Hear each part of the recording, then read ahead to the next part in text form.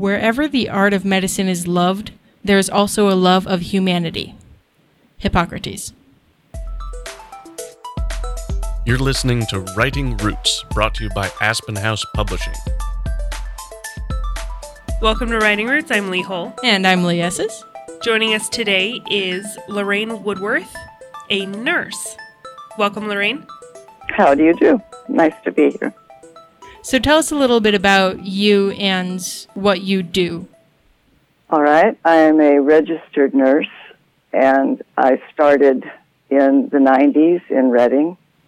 And for some very odd reason, I've always been fascinated with surgical procedures that alter our functions in some way that have to be adapted, and wounds and things that a lot of people may not be particularly interested in, but it's always fascinated me. So after I finished my bachelor's degree at Chico State, I went on to get a certification in wounds, ostomies, and continence. So that's my area that I function in, and now I'm a hospice nurse. That's kind of the way I've done. I'm semi-retired, but I still do work. So in a lot of popular media, there's this certain idea of what a nurse is. You know, people will picture the TV shows. How much of that would you say is true?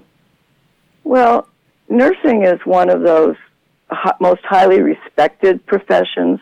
Statistically, when they do tests or surveys of who you trust, who you don't trust, there are people who will trust their nurse over their doctor.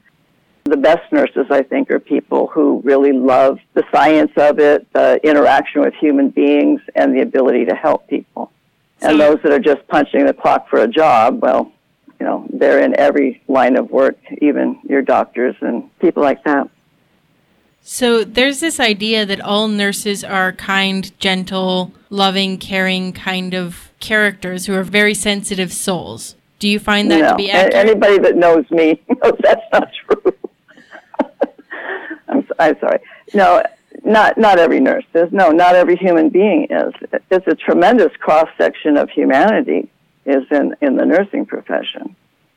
I feel like it would be a lot like police work or firework of sometimes they start out being bright and hopeful, but over time with all of the things they deal with, they get a little jaded when it comes to optimism in the world. Well, a lot of that depends on what area of nursing you're in.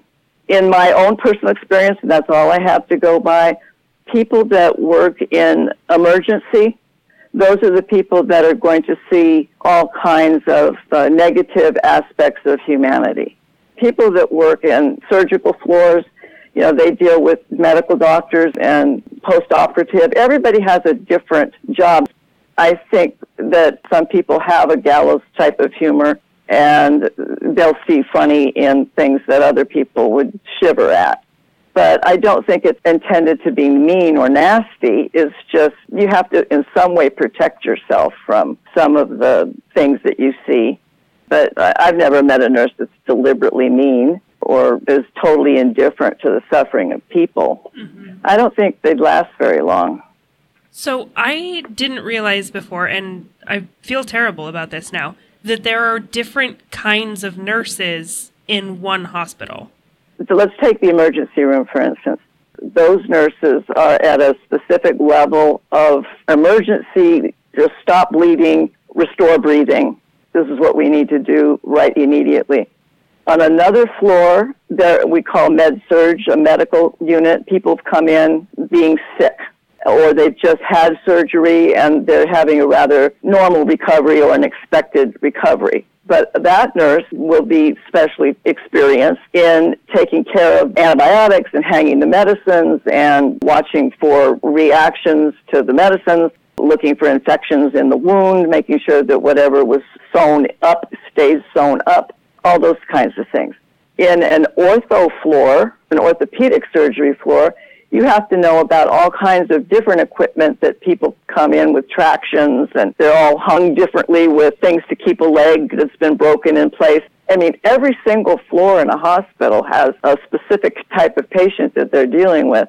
And then, you know, like you get a person like me, for instance, when I worked in the hospital, if I was working as a wound and ostomy nurse, ostomy means opening external mouth to outside the body, and the word before that, or the preface, is whatever part of the body has been made into an ostomy. Mm-hmm. You've got the person that needs to be fitted with the appliance, and for it to work, you have to educate them. Or if they have a wound, you just do rounds all day with people that have wounds and come up with treatment plans for them. So there's dialysis nurses, nurses that specialize in kidney dialysis. That's a very specific skill and job.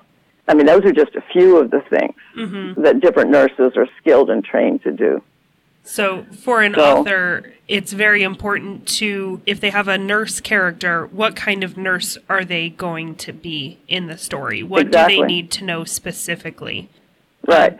Well, for instance, if you have a character in your writing that has a gunshot wound, the nurse can't be a labor and delivery nurse. I didn't even get into that. You want the nurse that knows what to do when a person comes in with a gunshot wound and have had experience. You know that they're going to need x-ray, they're going to need blood, they're going to need all these things. And so you would expect your character and the nurse in that position to have certain levels of skill.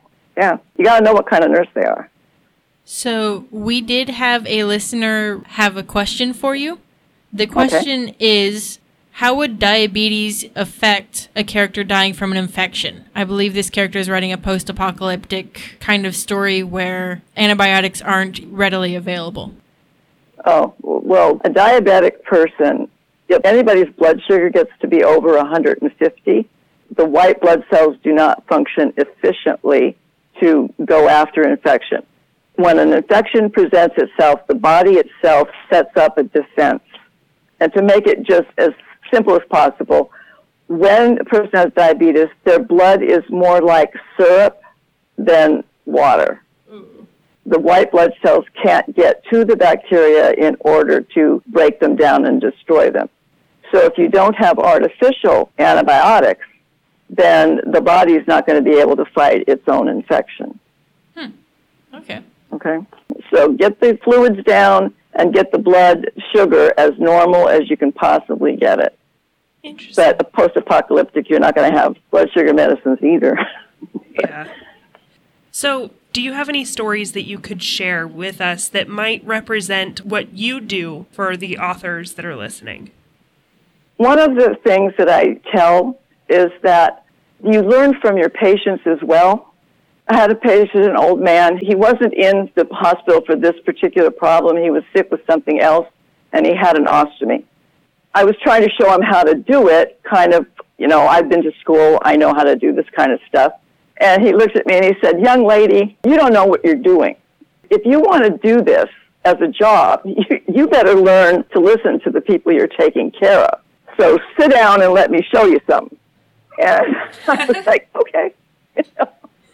I will learn from this old man. Another story in the ostomy thing.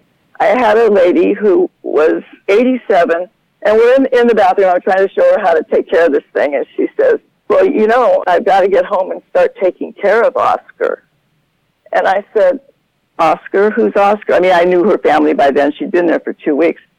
She patted her side. She says, "My ostomy." She named it Oscar. And she was going to learn how to take care of it. Those are the things that you take to your heart every time things don't work out so well. So those are two of my stories I can come up with right off the top of my head. I love them. Yep. So throughout our conversation, you've been throwing out a lot of lingo. What do you think is important for authors to know if they're writing a nurse character, or where can they turn to get and use realistic lingo without it sounding very wrong to somebody who knows what they're talking about? There's nothing to compete with actually talking to a nurse. But the glossaries that are in nursing textbooks, those are good places, because even if it doesn't answer all your questions, it can give you at least where to start to look for an answer. But I wouldn't put anything in a book that's specific unless you know really what that word means. Or find yourself a nursing friend to say, "Hey, does this make sense? Is it real? Right. Does it actually apply in this scenario?" I've been asked those questions before, and it's always a challenge to think about it that way. If I happen to watch a medical thing and somebody says something that's really like, oh, come on, you have to say it. You have to mention it out loud, even if you're sitting in a room all by yourself. That wouldn't happen. They wouldn't say that. You know? I do that with my own job. Yeah, everybody does. And I will say, talking from experience, that if you know this nurse outside of this author relationship and you don't preface that this question is about your book, make sure you let them know, hey, I'm asking about motorcycle head wounds for my book, not for somebody that I'm actually like. Hey, I know this Having guy. had that panic attack myself, Yeah. yes, well, we say, for research, then ask the question. Don't ask about gunshot wounds unless you tell somebody that it's for research. Okay, well, thank you so much for joining us. There's a lot of good information that we have here. Very much appreciate it, and I personally very much appreciate your help in answering these kinds of questions in my own storytelling. There's nothing more flattering to a person than for somebody to ask their advice, even if it's about a fantasy character in a book. I don't think any nurses will mind being asked these kind of questions. It's very flattering. So long as the timing is right. If you're in the hospital getting treated for something, that might not be the best time. Right. But in anything you do, make sure you always Write selfishly. If you have a question or comment for our hosts or a topic you'd like us to cover, send us an email at writingroots@aspenhousepublishing.com or find us on Facebook by searching for Aspen House Publishing.